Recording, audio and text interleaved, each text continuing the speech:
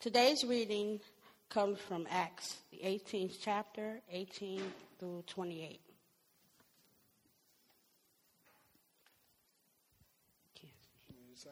You gotta have to add it. After this, Paul stayed many days longer and took leave of the brothers, and set sail for Syria, and with him Priscilla and Aquila. At Cenchreae he had cut his hair, for he was under a vow. And they came to Ephesus, and he left them there. But he himself went into the synagogue and reasoned with the Jews. When they asked him to stay for a longer period, he declined. But on taking leave of them, he said, "I will return to you if God's will." And he set sail from Ephesus. When he had landed at Caesarea, he went up and greeted the church, and he went down to Antioch. After spending some time there, he departed and went from one place to the next through the region of Galatia and Phrygia. Now a Jew named Apollos, a native of Alexandria, came to Ephesus. He was an eloquent man, competent in the scriptures. He has been instructed in the way of the Lord, and being fervent in spirit, he spoke and talked accurately the things concerning Jesus. Though he knew only the baptism of John, he began to speak boldly in the synagogue. But when Priscilla and Aquila heard him, they took him aside and explained to him the way of God more accurately. And when he wished to cross to Achaia, the brothers encouraged him and wrote to the disciples to welcome him. When he arrived, he greatly helped those who through grace had believed, for he powerfully refuted the Jews in public, showing by the scriptures that the Christ was Jesus. This is God's word. Praise the Lord. Thank you, Rose. Let me pray for us, guys. Actually, stay standing, please. Lord Jesus, we thank you for your grace. We thank you for the salvation you've given us in your name. We thank you for the Holy Spirit being the down payment, being the sanctifier, the birth giver. Lord, thank you for that. Thank you for your holy word being a great instruction for us to navigate in your world, to be your people and what that looks like, Lord. And we pray for humility right now, that you would guide us, that your Holy Spirit would fill us, and we would be just learning from you, Jesus. Pray for your guidance in my own life, that you would allow me to express what you have for your people. Pray for a great stewardship there, Jesus, by your grace. We know that apart from you guiding and doing your work in me, in this body, all this is for nothing. So we don't want to be in the flesh.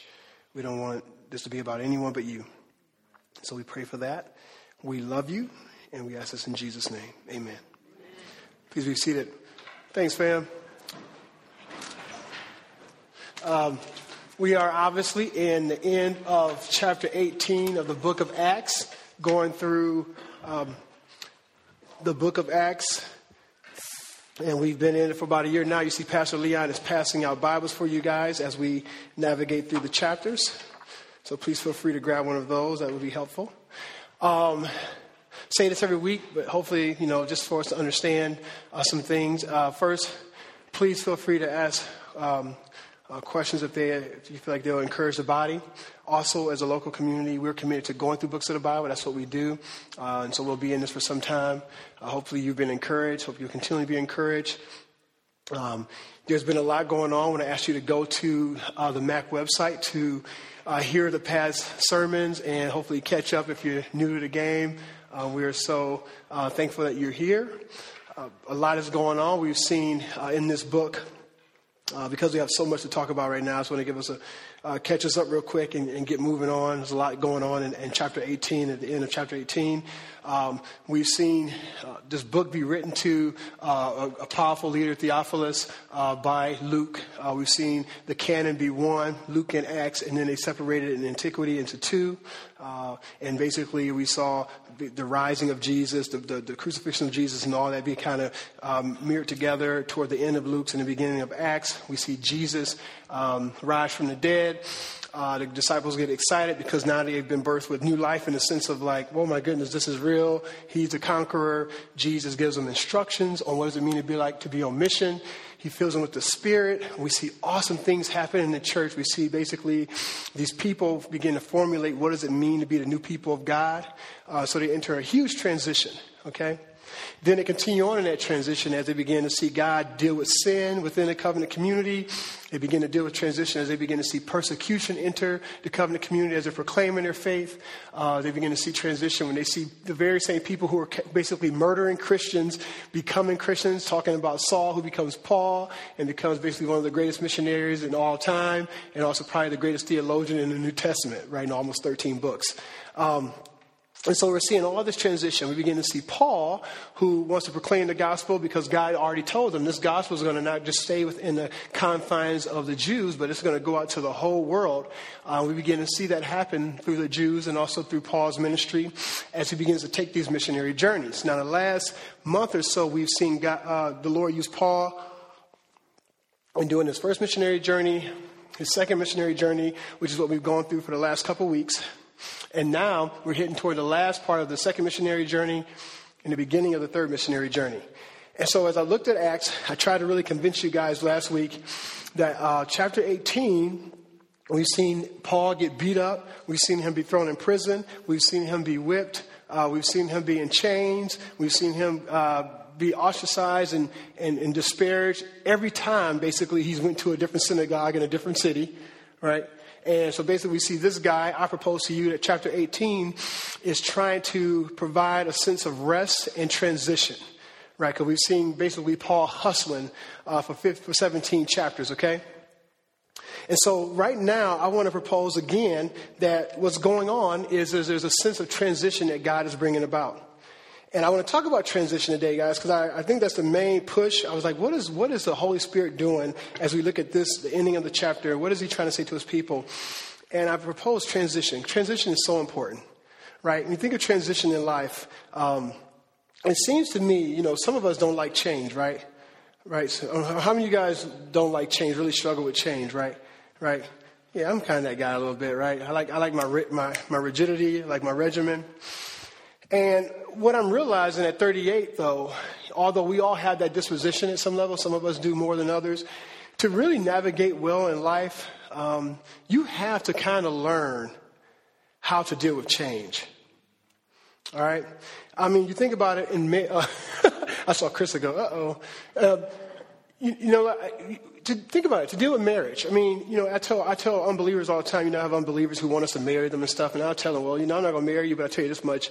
If you want to have a good marriage, you need to follow Christian principles, right? And so when you talk about having a marriage, what I've seen as I've counseled people who really struggle and have really, really bad marriages is when you have the woman or the guy, one of them just not willing to experience that sanctification. Not experience that sense of like, I'm changing and I'm willing to change in a sense of deference for you.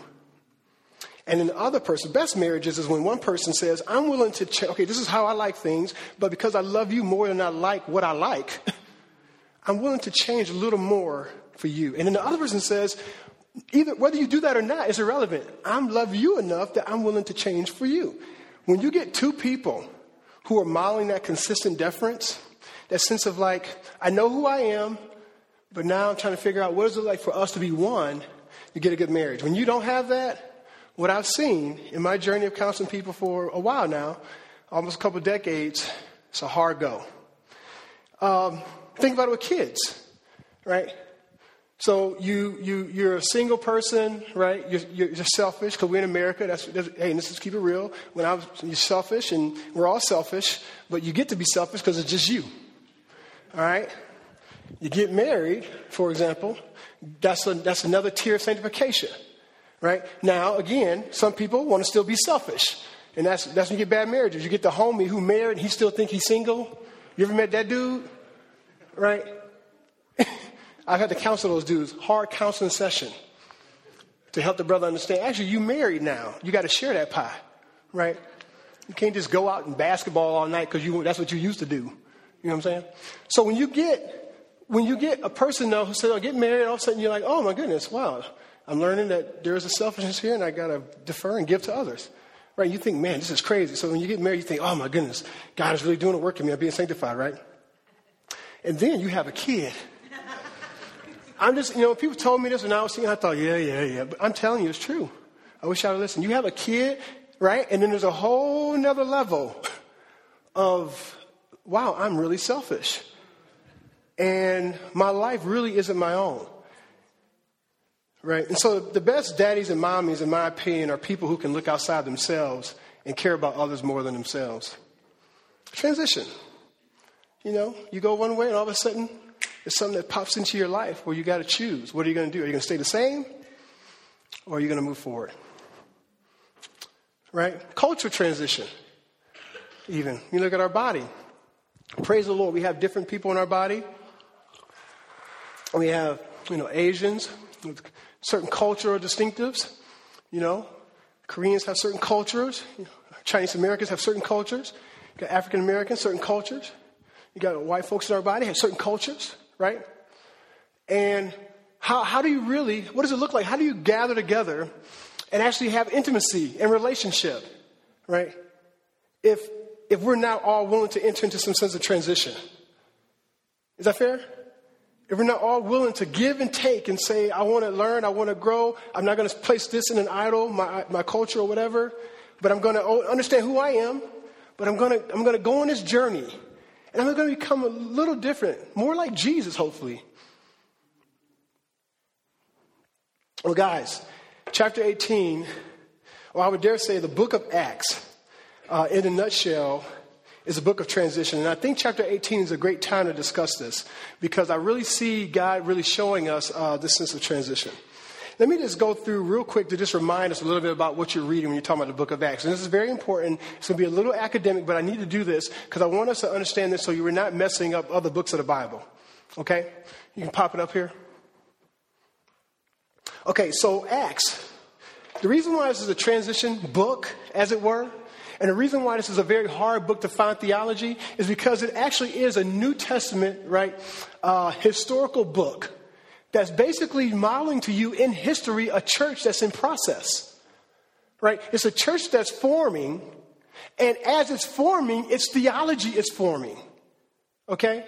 And its demonstration of theology is forming. Now, that's very different, right, than the book of Hebrews, which is an epistle describing and telling you doctrine that has been formed. Huge difference, right? So Acts is a look into history, letting you understand what happened as far as making these new people of God. How do you move people from a Jewish faith to a Christian faith? See, we forget about that because we're not Jews. But you got to keep in mind, transition, you talk about transition. What do you think about being a Jewish person and then Jesus comes on the scene and says, you're a Jewish Christian? What do you think about that? Think about it. It was difficult not only because of the strength of Judaism, right? When you think of the strength of Judaism, I mean, Judaism for us, we automatically think of a Jew and you think what? Religion, right? You think Judaism. But Jewish people, they saw it was a pride thing. It was a culture. It was a race. I mean, it wasn't just religion. This is who they are. This is the bedrock of who they are, right? And so now you're trying to tell them, okay, this is who you are. You got the strength of Judaism, but then you're transitioning them into a place, Christianity, that is actually forming. Okay? So it's like for us now, we become a Christian and there's all these Bibles, there's doctrine, there's all this stuff kind of solidified for us. They're being placed into an environment where the historical Jesus and what he said and who he is still we're still trying to understand the role of the Holy Spirit. How is Judaism embracing and celebrating Christianity, and how is it at odds? All these things are happening in time and space while they're trying to be faithful to Messiah Jesus. Right? This is what's happening in the book of Acts. So they're trying to figure out things. Well, what do you substitute? What's been fulfilled? I mean, we have the joy of having our books and stuff. We go, oh, so that was fulfilled in the Old Testament, by Jesus. He was a substitutionary atonement in this way. This is happening to them in time, in space, okay? Just want us to have a humility about how hard this would be. All right. So the historical theology was forming. And some people, as we look in the book of Acts, when you read the book of Acts, you'll see some people adopting better than others. They're adapting and figuring it out, where other people are really struggling. Right? We looked at Peter, understanding his bigotry. Right? That was a Jewish thing. He was kind of struggling with this big change. For heaven's sake, when you go to Acts 2, we read Acts 2 and we talk about, people got together and they fellowship in the apostles' doctrine and they broke bread and all this, right? And then it tells you, in the next chapter, then they went to synagogue. Well, wait a minute. I thought we was having church, but you're still going to synagogue. Why do you think that was happening? Because they still didn't get it. They still didn't understand. Like, well, do we still go to synagogue, or do we have church? What are we supposed to be doing? So they did both, right? So we missed that. I mean, think about it. When you're reading the New Testament epistles, many times it talks about individuals, even Apollos that we read today. He starts a house church. But yet they were going to synagogue. Right? It was hard. The main reason this is important, one of the main reasons, because what we have to do is when you're reading the book of Acts, I want us to see that you can't just say, oh, it happened in Acts, there you go, you have theology. You can't do that. Because right now, things are in process, guys. So we're going to hit some verses here, and I want to make sure we got this clear. And this is why, even though I talk about us not throwing a baby out with the bathwater when we're talking about the charismatic movement. Okay? I think there's a lot of stuff that we can learn and that the charismatic movement offers us into the sense of just having a heart of faith. I think that's great. I think we need to learn being able to experience God supernaturally, being open to the spiritual realm. But one of the critiques I have of the charismatic movement is they view the book of Acts as a doctrinal book, a book of theology. Okay? And you can't do that. You got to see some theology, but you got to understand it's a book that's telling you about the history of the church and how it's formed. That makes sense, guys? Okay. So even as we look at, we've seen in the past, we see the Jews, our last verses last week, they're hiding under the auspices of being a Jew for protection, but they're also hiding because it was comfortable, because that's what they knew. So with that in mind, understanding that transition, understanding that's what they're going through, let's enter into the ending of chapter 18, starting at verse 18. Okay? It says, after this, Paul stayed many days longer and then took leave of the brothers and set sail for Syria, and with him Priscilla and Aquila. All right? And at Cenchreae, he had cut his hair, for he was under a vow. So what it looks like is that God is going to be doing some things, tying up some loose ends in chapter 18. We see right now Galeo's decision in the last chapter was probably, which I love, by the way. This is more of a nerdy point. When you see mention of historical figures like that, I love that, because what it does, it validates the historicity of our scriptures. Because keep in mind, the unbeliever wants to invalidate Christianity. And so if they could find out that there's a name who's made up or something in the Bible, they'll go see, who is Kermit, right? Right? And they'll say, Christianity is not real because there's no Kermit in AD 3, But they don't do that. So what I love what Jesus does is he inspires writers all throughout the scriptures, Old Testament and New. He'll give you all this stuff, because you got to keep in mind, like Old Testament, for example, or some of these places are happening during different time periods, Mesopotamia and all this stuff. You're having these things happen at the same time, Alexander the Great. And so Christianity is happening while history is happening, because Christianity is in history.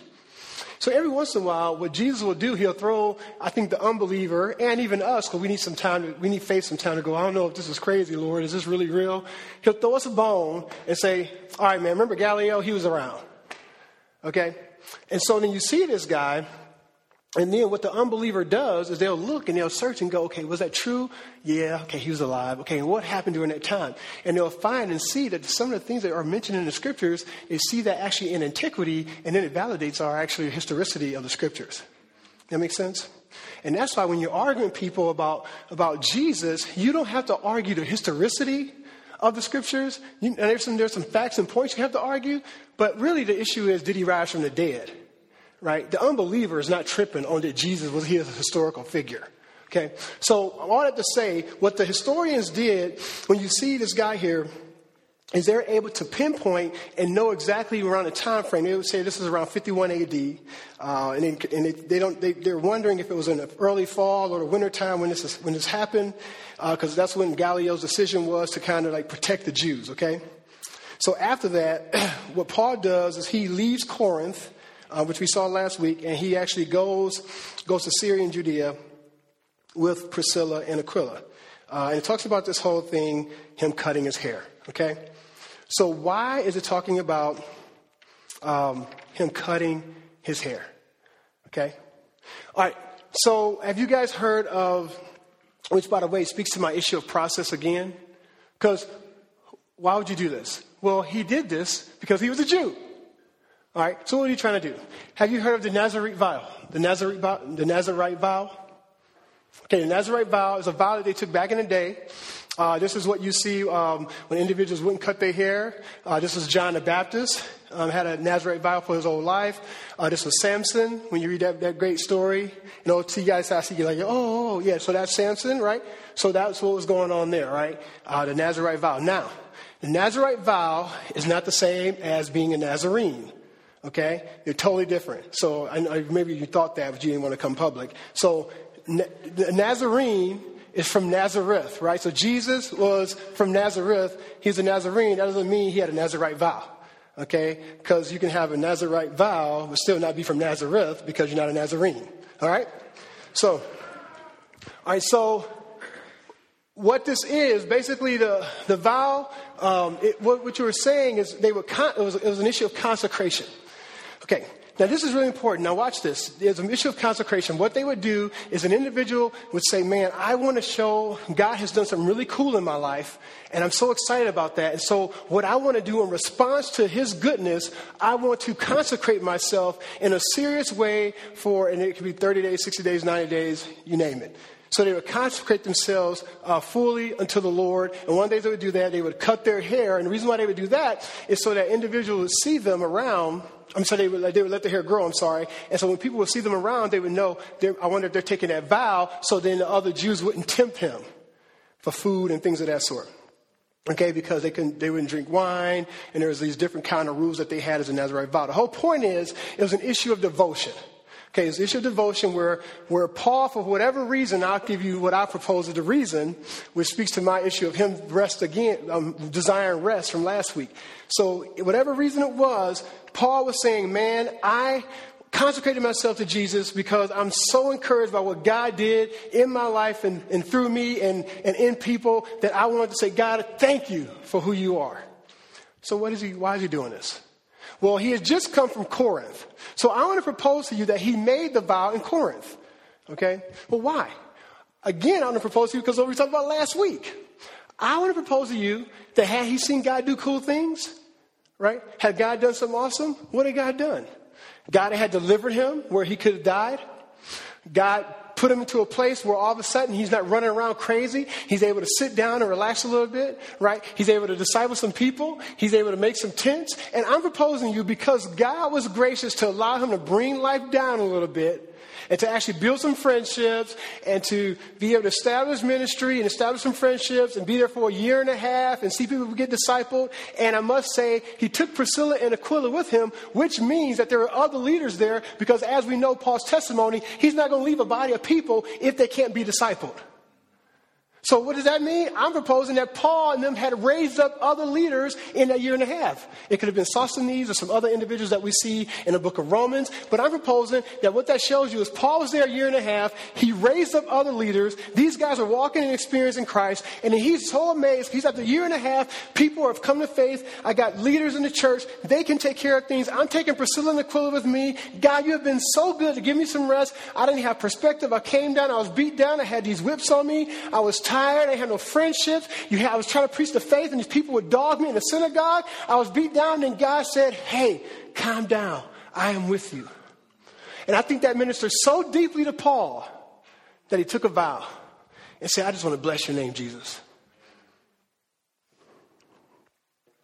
And so he cuts his hair during this time. But you might say, well, Eric, what about, you don't have to do this. What about, the gospel? You don't have to take a vow anymore. That's my point. Isn't that weird that Paul took a vow? He had already written a few books of the Bible, by the way. So he had good doctrine. I want to propose that he was in process. That he was still trying to figure out, right, how to do Jewish stuff and Christian stuff. He was still in process. Now, how do you say, well, man, I'm not a Jew. How do I take that today and apply that to my life? I think it's a beautiful picture of sanctification. I think it's a beautiful picture. See, here's the thing. I was talking with one of my dear friends this week. In evangelical America, we kind of have, I think we've convoluted sanctification. Here's what I mean. We have put a pressure on people. Now I say this first. Let me get a caveat. I'm serious about holiness. I'm serious about godliness. People looking more like Jesus Christ because he's our all in all. But guess what? You know what I also realize? If I keep it real, if I keep it 100, right? A person, you give me a greedy, selfish, gossipy Christian, unbeliever, and he gets saved, guess what he becomes? A greedy, selfish, gossipy Christian. That's what usually happens. Is that fair? Can we be Christians in here for a moment? You don't get saved and all of a sudden you don't do nothing wrong. Right? All of a sudden all your vices just end. Now, well, you're not giving the power of the Holy Spirit. There's testimonies where God will just supernaturally say, boom, you was a drunk on Monday, Tuesday, you drink again. There's testimonies like that, and I believe that. What I want to propose to you, if we keep it real, is not normal. What's normal is a brother like me who gets saved in college, starts doing Christian ministry. I'm a leader in Campus Crusade for Christ. And then after being a leader toward the end of the school year, a guy said something smart to me in a Kroger and I beat him to a pulp in the back of Kroger. As a leader in Jesus. Am I encouraging that? Absolutely not. Okay? But when I did that, I remember going home, hand all big, because hitting this dude. And it was one of the first times I tell this testimony where God was like, I felt bad. I wanted to go find the dude and apologize and all this stuff. And then the Holy Spirit almost spoke to me. It was like, Eric, I get it. You're sad. You're crying.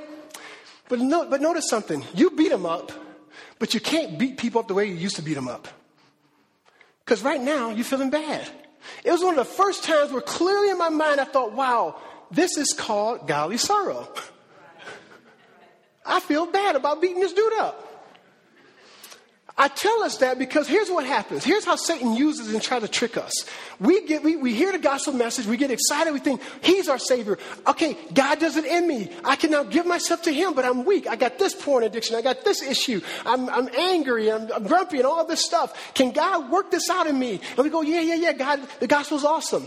And then we go, and then you come to faith and you say, okay, I'm going to walk with Jesus. I'm going to be in Bible study. And then in a couple of weeks, we go, why ain't you changing?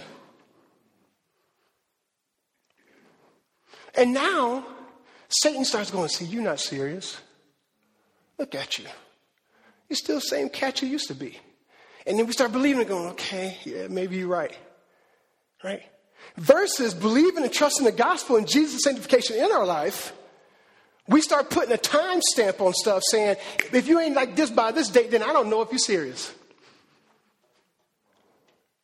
And I'm just proposing to you, and I'm very serious about sanctification, but I don't know if that's the Christian model. I don't know if I see a lot of that. I see a lot of long suffering, a lot of deference in Paul's ministry and his epistles. In fact, it took him to 2 Corinthians to tell a church that was doing all kind of crazy stuff to say, finally, would you look and see if you're a Christian? It took him years to go there. He was affirming them the whole time. So my point there is I think this does matter, guys, is that when we're in transition and in process, you got a dude who's the greatest theologian. He's walking with the Lord, and he's still dabbing in some Judaism, and he does a Christian thing. Peter, a leader in the church, he's the leader in the church, and he still can't even celebrate other people that don't look like him. Was he a Christian? Absolutely. Is he in process? Absolutely. There's something about the freedom when you're okay and people know and you feel like I can be in process. That's why I love marriage.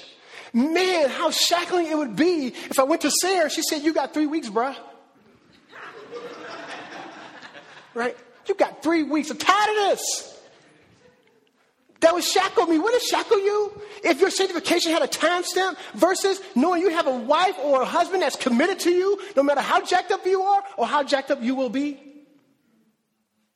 See, that actually motivates me to actually become more like Christ, actually. To see my wife say, I know you jacked up. I know you messed that up again, but I'm here. And I think you're hot stuff. You're awesome. That makes me go, man, my wife thinks I'm awesome. Wow, that's so cool. Like, man, what's wrong? It makes me want to be the man that God wants me to be for her because of her commitment. To me, that seems a little bit more like what Christ tells us. I got this. You keep trusting me, I'll keep sanctifying you. That seems to me to be it. So, I say that to you, go, why are you going off about this? Because for some reason the author saw it was a focus. Why does he see it was a focus? Because he went to Cenchreae, all right, and Romans 16 tells us that they planted a church there. So that means people got saved and a church was raised up in that place in Cenchreae. Now, look at that verse. A church was raised up there. You go to Romans 16, you'll see that, right? But guess what they only talk about in Cenchreae? They only talk about Paul getting a haircut.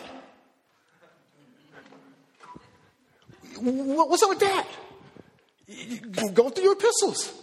The only thing you hear about the church in that area is that Paul got a trim right here. Right? He got a fade. So to me, I want to propose to you, the author wanted us to see that and go, why is that most important to the author? And I'm proposing he wants us to see the goodness of God. He wants to go, because Paul was like, man, I was jacked up. And God just paused me and said, relax, I got this. Look what God did in his life. He wants you to see God's power, that Christ is faithful, that he has you in process, and he's going to sanctify you, and he's got you, and you can be okay with that. I'm convinced of it. So, he makes this vow out of gratitude. And then the scriptures say, which, by the way, which is kind of bizarre, he had to keep his hair. Yes, Nate. He was ending a vow, I'm sorry. He was ending a vow. The vow was made for him to let his hair grow. He cut his hair because he was ending a vow. And actually, in antiquity, he had to actually take the hair and keep it. So I don't know what Paul was doing at this point. He's walking around with a bunch of hair in his hand or something. So we'll talk about that in a moment. But it says thanks, Nate. In verse 19, so in process. So think about that, guys. Think about that as a local body, okay? In process. Think about your own journey and being in process. All right? Because here's a guy who's vacillating. I'm proposing that's okay. Am I wanting you to be more like Jesus? Absolutely. Am I wanting you to grow? Absolutely. I don't think I have a low standard of holiness, but I am growing in my understanding of God's grace. Verse 19, and they came to Ephesus, and he left them there, but he himself went into the synagogue and reasoned with the Jews. So he goes back. They go to Ephesus. It was the greatest city at the time. Asia Minor is a big time. Priscilla and Aquila, it was a tent-making ministry, so they can go anywhere and kind of have this business, so they move again, which is so cool to see these guys who got a job, and yet they are just on fire for Jesus. You don't even know who the pastor is. You know, they're just out here with Paul, preaching the gospel, doing their thing, which is really cool. This place had political importance. They had geographical importance. Usually when they would decide big things in the Asia Minor area, they would do it in Ephesus. So this is a very strategic place for the gospel to be proclaimed. And it had a large settlement of Jews. You'll see that if you guys want to do some really fun reading. Not really. Josephus and his Antiquities is super boring, but it's a lot of good stuff on the historicity of what was going on in the first century. So they go there, they pay a visit, and And it says in verse 20, when they asked him to stay for a longer period, he declined. But on taking leave of them, he said, I will return to you of God's will. And he set sail from Ephesus, which is so interesting, right? You think of all the history of Paul, people are always actually begging him to leave. This is like the first time when people are actually begging him to stay. Have you noticed that? And what's interesting to me, that one time they begged him to stay, he said, nope, I'm leaving. But the reason why I want to propose he can go is because he has leaders. He has leaders who are taking the gauntlet and they are moving forward in faith, which I want to propose to you. If you notice, in our last month maybe, haven't you seen this huge framework of discipleship and how it matters? And I mean, it's just intuitive, right? You see him fighting to be in the same place again. I mean, think of his missionary journeys. Don't forget this, guys. So you think of it, oh, well, when Paul did his missionary journeys, he went here, and he went here, and he went here. Well, not really. You know what he did? First missionary journey, he went here. Second missionary journey, he went here. You notice he went to the same places again, and again? What does that say to you? Relationships, discipleship, training, making sure the saints are okay. Why? Because we're convinced of this. This is our ministry model. We realize that our role as your pastors is not to just be out here sharing our faith. We share our faith because we street like that, and that's what we want to be because God has called us to be part of the body, right? But our role as your pastors is to equip you to do the ministry. So people always, it's so funny how people come in here, and they're like, hey, so when you going to do whatever you need to do to get more people in here? And I'm thinking, no, that's your job. That's your job. I equip you. You go tell the faith. Right? May I say it again? We go tell the faith. Praise the Lord. We'll do ours, but you do yours. And Paul got that. So he equipped the saints so they could do the ministry. And that's why he could leave cats. Right? He could leave places and say, no, I ain't staying. Y'all, you know what to do. Share your faith. Okay? It says, he goes on. What's he in a hurry for? Theologians don't really know. They would say maybe because basically he had to go up for a feast. Because we see in verse 22, when he had landed in Caesarea, it says he went up and greeted the church and then went down to Antioch. Whenever you see this up and down language like this, basically the church is Jerusalem. So he goes up, pays a visit to the mother church, to the leaders, to the crew. Hey, what's going on? Hey, let me tell you what happened. He also probably takes his hair, because what you do, you would take it to Jerusalem, and then if you ended a vow, and you would burn it in Jerusalem. So you're thinking, well, Paul wasn't like super. Well, no, this dude was still burning his hair, carrying it around. This dude was still going through his Jewish lamentation. Okay? You know that when you've got your hair in your hand. All right? So he goes up there, he probably burns his hair. He also probably greets the church. And then it says in verse 23, after spending some time there, he departed and went from one place to the next through the region of Galatia and Phrygia, strengthening all his disciples. Now, I forgot to show you guys the map, but I'm so excited. You see that? You see that now, guys? You see it got good. Look at that. You see that big old red dot? I forgot to show you the map, but I still wanted to show you the dot, because I think that's really cool that I now got the dot. So that has nothing to do with the text, but I just thought it was really cool that I got that dot. So let's go back to verse 23. So he goes and he's spending time and he's going through the region and he's equipping the very same people he shared his faith with, right? That he's done life with. And it's in verse 23 where we would say, like, basically his third missionary journey starts, where he starts actually in Antioch. And then he kind of goes to Derbe and Lystra. Can we go there? Can we get to that one? So where are we at here in Antioch? Where is that? Here we go. So it says, he starts in Antioch and he comes to Derbe. You see that, guys? So this is where he's flowing now. Going to some of the same places again. Now you go, well, man, he's traveling again. He's hustling again. Yeah, but after a 1.5 year break, right? He spent some time getting himself refreshed, getting himself right, getting his doctrine together, sending out a few letters. Now he's back in the game, right? Third journey starts. He goes back 3 times to cast vision to these groups. about who they are and graft them in the Lord. What does this say about discipleship, guys? Do you understand this is why we are convinced about our motto of discipleship? And again, we're still always trying to tweak our method, and you guys can help us. That'd be cool. We want it to be the best method that can give you Christ. But we are convinced of a couple of things that God has asked us to pour into other people. And he's asked us to equip leaders so that they might equip leaders. We're convinced of that.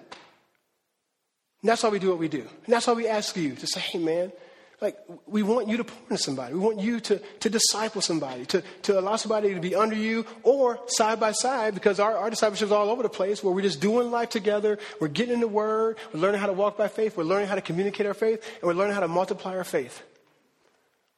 And we are passionate for our local body to be as convinced of that theologically as we are as your leaders. So that when it becomes hard, because here's what happens. When you don't have a conviction, a theological conviction, and it's still just an opinion or a rented vision, soon as life gets crazy, guess what removes out of your list? It's that issue, whatever that thing is, okay? See, if you're in college and life gets crazy, Elijah, do you stop going to class?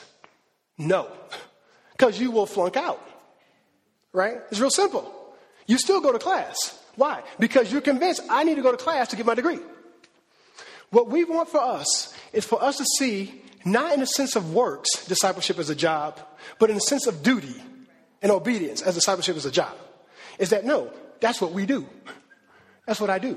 So I look at my family. My wife has 5 kids. We go, now I get it. A little easier for me. I get paid for it. Get that.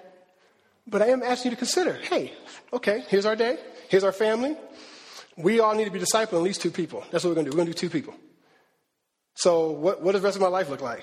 Because that's what we do. We're called to pour our lives in others. See, that's hard. It's difficult. I understand the flow in our body. But guys, I feel like I'd be unfaithful to not stand firm with that vision. For us to look at our life and say, I'm convinced of the vision, so I figure out how it works. But does that mean I got to give an hour and a half this week and then an hour and a half in a week from now, or to really think through it? But man, to ask our body, our beautiful men and women in this body who I just adore, to say, man, I want to see Tamara pouring into some lady and spending an hour and a half a week or bi-weekly just doing gospel. I want to see Missy caring for someone and saying, hey, let's do life. Let's talk about Jesus. Let's learn how to share our faith for an hour and a half. Guys, I don't think that's a lot of time to ask. I think that's fair. I think it's hard. I think you got to look at your schedule. I think you got to do some priority listing, some inventory checking, right? But guys, I don't think asking 3 hours out of discipleship, now that's not fair. You got to plan and stuff. So 5 hours out of discipleship every other week or every week. I think we can do that, guys. And I think the benefits outweigh the costs.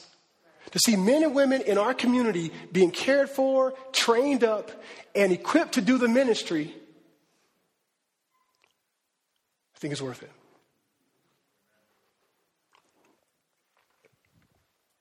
Third journey starts. He's discipling cats. Verse 24. Now a Jew named Apollos, a native of Alexandria, came to Ephesus. It says he was an eloquent man, competent in scriptures. You can circle those: eloquent, competent in scriptures, and had been instructed. Right?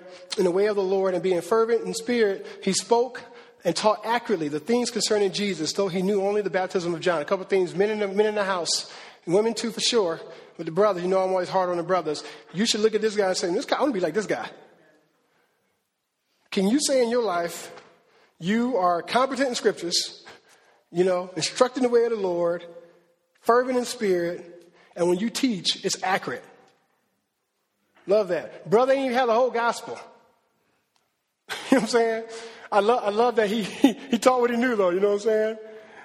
And we all got that testimony, right? You first come to Christ, you know what I'm saying? I don't know. I think I had 2 major verses I would talk about. And I remember this one dude, people would come and ask me questions, and I was a young student, and they would ask me a question, and I didn't know nothing, miss. You know what I say? I say, look, you keep your eye on Jesus. That was my go-to phrase. I don't know what I'm about to tell you, but they'd be like, man, that was deep. I'm like, keep your eye. So, what's interesting here, he was raised outside of Paul's influence. Isn't that interesting? Doesn't that encourage you? You know how you get something going, and then without you having to start it, someone from outside that sphere of influence start talking about it? You'd be like, oh, sweet, that's what's up. Because this dude come out of somewhere, Alexandria, and he tight. He's like, and guess what? He's a minister of the gospel. Like, this dude ain't no tent maker. This dude preaching the gospel. He think he Paul. Right? This dude think he's Paul up in here. Preaching the gospel unapologetically. And I love that the patriarchs don't get offended. I love that. I love the fact of Christian community here. No one's hating. And guess what? He has bad doctrine. He ain't even talking about Jesus being the risen Messiah. Because he doesn't know that yet. Because he's still talking about John's gospel. What is John talking about? John's talking about someone who's going to come, right? He's coming, and Jesus is already here. But they don't hate. I think, the implication, man, I don't want to spend long on this, and I don't understand the situation at all, but I wish we would have handled the Mark Driscoll issue better as a Christian community. I think even when we do something foul, or whatever we do, even if you catch me doing something foul, whatever, man, there's a way about us keeping holiness in the camp and making sure that, man, we don't just put our brothers and sisters out here and crucify them. I'm just trying to be 100. And I don't know the whole situation. I'm not acting like I know. That's my point. I don't know. So why am I crucifying this brother? But I love this. I love that they come here. He's talking the baptism of John. So I'm proposing to you that he's a sold out Old Testament G who's not a Christian yet. And we talked about that. You might go, well, what do you mean not a Christian yet? Remember, we talked about that many, many weeks ago where I gave an example of how when Jesus born us of the Spirit, and we had a scenario like this earlier with Paul and the people of that sort. Because of time, I'm going to have to chill. I'm going to have to keep rolling. And we can talk about that later, and you can argue about that in your MAG group too. That'd be great. But he's a Jew. He grows up again in his Judaism. So he's raised up in Alexandria, a big city, but he's caught up in Judaism, right? Great Jewish population. And it says he's eloquent. It means that man is fluent. He's a great orator, right?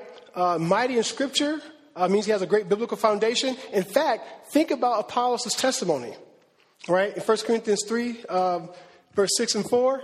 You know what he talks about in verse 6. Let me just give you. This is my brother's testimony. In verse 6 of chapter 3, you write the address down. It says, I planted, Apollos watered, but God gave the growth. And he's talking about Apollos has such an influence that people are trying to follow him like he was Jesus. And Paul has to rebuke them for that in 1 Corinthians. And then you get to verse 6 of chapter 4, and it says, I have applied all these things to myself and Apollos for your benefit, brothers, that you may learn by us not to go beyond what is written, that none of you may be puffed up in favor of one against another. And so I just love, this brother got so much clout that you got one of the greatest theologians ever putting him in the same sentence with him and talking about, hey, here's how we are doing things, do things like us. This is how God had given this brother the grace he had given him to proclaim the gospel. And this is a guy who didn't even have all the gospel back then. All right. So what I love about this, just real quick, I love that he preaches the gospel, and in verse 26 it says, he began to speak boldly in the synagogue, but when Priscilla and Aquila heard him, they took him aside and explained to him the way of God more accurately. Love this. All right. So first of all, he's taught in the way of the Lord, talking about, that's the word we get catechism from. So he's trained up. Preaches the gospel, and he's not telling people that Jesus is the way. Okay? Right? He's not saying, right, by grace through faith. And they don't dog him. Now, I'm guilty of this, and I think some of us have to really think about this. How quickly we are so ready to find something wrong with someone's doctrine. And then we just pounce on them. And what I love here is, I don't know what would have happened if he wouldn't have been receptive, but I love that they believed the best and said, let me just tell you what's true and see how you respond. And it seems, because there's no drama, that he was like, well, man, thanks. I didn't know that. I appreciate that. Now, guess what? If they came to him like, ha, look at that dude. What are you talking about? Or raise a hand. What do you mean? And just like dog him and put him on blast? I don't know how that would have went. But I think it's really cool that they believed in the sovereignty of God enough. Because guess what? Everybody heard that bad doctrine. Right? Right? Everybody got up and left with bad doctrine. Right? Right? They didn't stand at the door and say, that was wrong, he was wrong. No. Wait. You know, he was wrong and catching everybody. Hey. No. They all left with bad doctrine. And then they graciously went up to the dude and said, hey, cool sermon, bro. I just think that's really cool. And they're like, but you know what? Actually, Jesus rose from the dead. You know that? So can you add that to the end right quick? You know what I'm saying? Hey, actually, there's a Holy Spirit. They're like, you've been baptized? Baptism? I don't know. We were part of John's baptism. He's surprised, right? I love that. Can we take heed? Because I feel like we have good theology in our local church. Let's not be arrogant, guys. Let's not be arrogant. When we're hearing things that don't sound right, and I want to ask the Lord to give us grace on how to have deference and come alongside people and make sure we give a lot of margin for people to experience growth. I think it's a great model here. So they go up to this dude, they rebuke him in private. It's pre-cross, which is why I would say he's not a believer. He's a great Old Testament saint, but he still wasn't ready. He didn't understand what would happen to Messiah. He didn't really know the acts of Christ. So I'm proposing he was not born again. And that's why the Holy Spirit brought them there, to make sure the brother who's getting all that doesn't stay unborn again. Verse 27, and we can go home.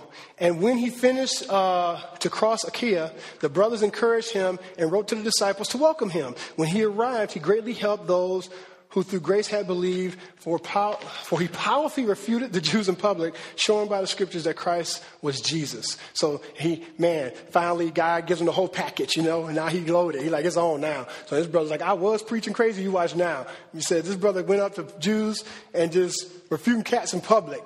You know what I'm saying? Just going crazy, preaching the gospel. You notice again, you notice the church coming alongside him again, though. I love the people of God. They see this brother.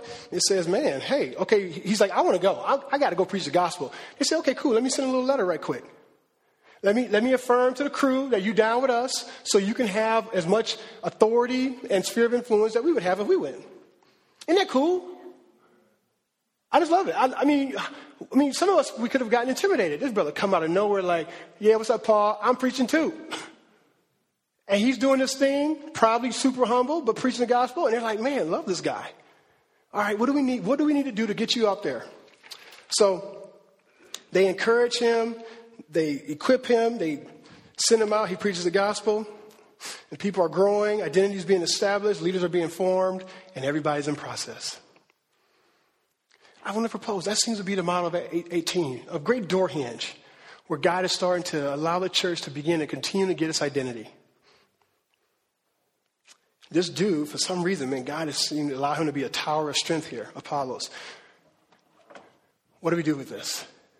What do we take from a first century reality and to bring it down all the way to 2015? Guys, I think this issue of transition, right? This issue of God being a gracious God and allowing us to be in process. Can I just give you a couple of things? You can write this down. Think through this in your Mac groups. When I look at this passage, I think, man, if I want to apply this, is that the Lord is gracious while we're in transition. That God is gracious while we are all in transition. And my prayer is that we'll be as gracious as Christ. I want to say in two ways. I want to pray that we embrace gospel transition. That's the biggest thing. If we do that, then cultural transition will do its thing. Spiritual formation will do its thing. But if we say, man, so this is what the gospel is. This is who Christ is. This is who I am. Okay, let me now ask the Lord to give me the grace to reflect who he is. If we embrace that, it's not that God don't want to change you. It's that you don't want to be changed. Is that fair? Right? We have issues in our life, and people are saying, "Hey, you do this, you do this." Well, no, that's just who I am. I'm asking for each one of us to embrace gospel change. So think about it in your life. What area in your life where you're just like, man, I had a hard time opening that door to Christ. I just don't want Jesus dealing with me in my selfishness. I don't want Jesus dealing with me in my time. I don't want Jesus dealing with me in my vulnerability. Right? I feel like I know what the word says, and I don't need nobody telling me anything. I don't want Jesus working in my life when these people want me to be in community. You think about it. What area are you short-circuiting what God is trying to do in your life to make you more like him? What I love about this passage is you have people who are broken in transition, but they were embracing the gospel. Let's be that kind of church, all right? Here's what we're going to do. We're going to do tithe and offering.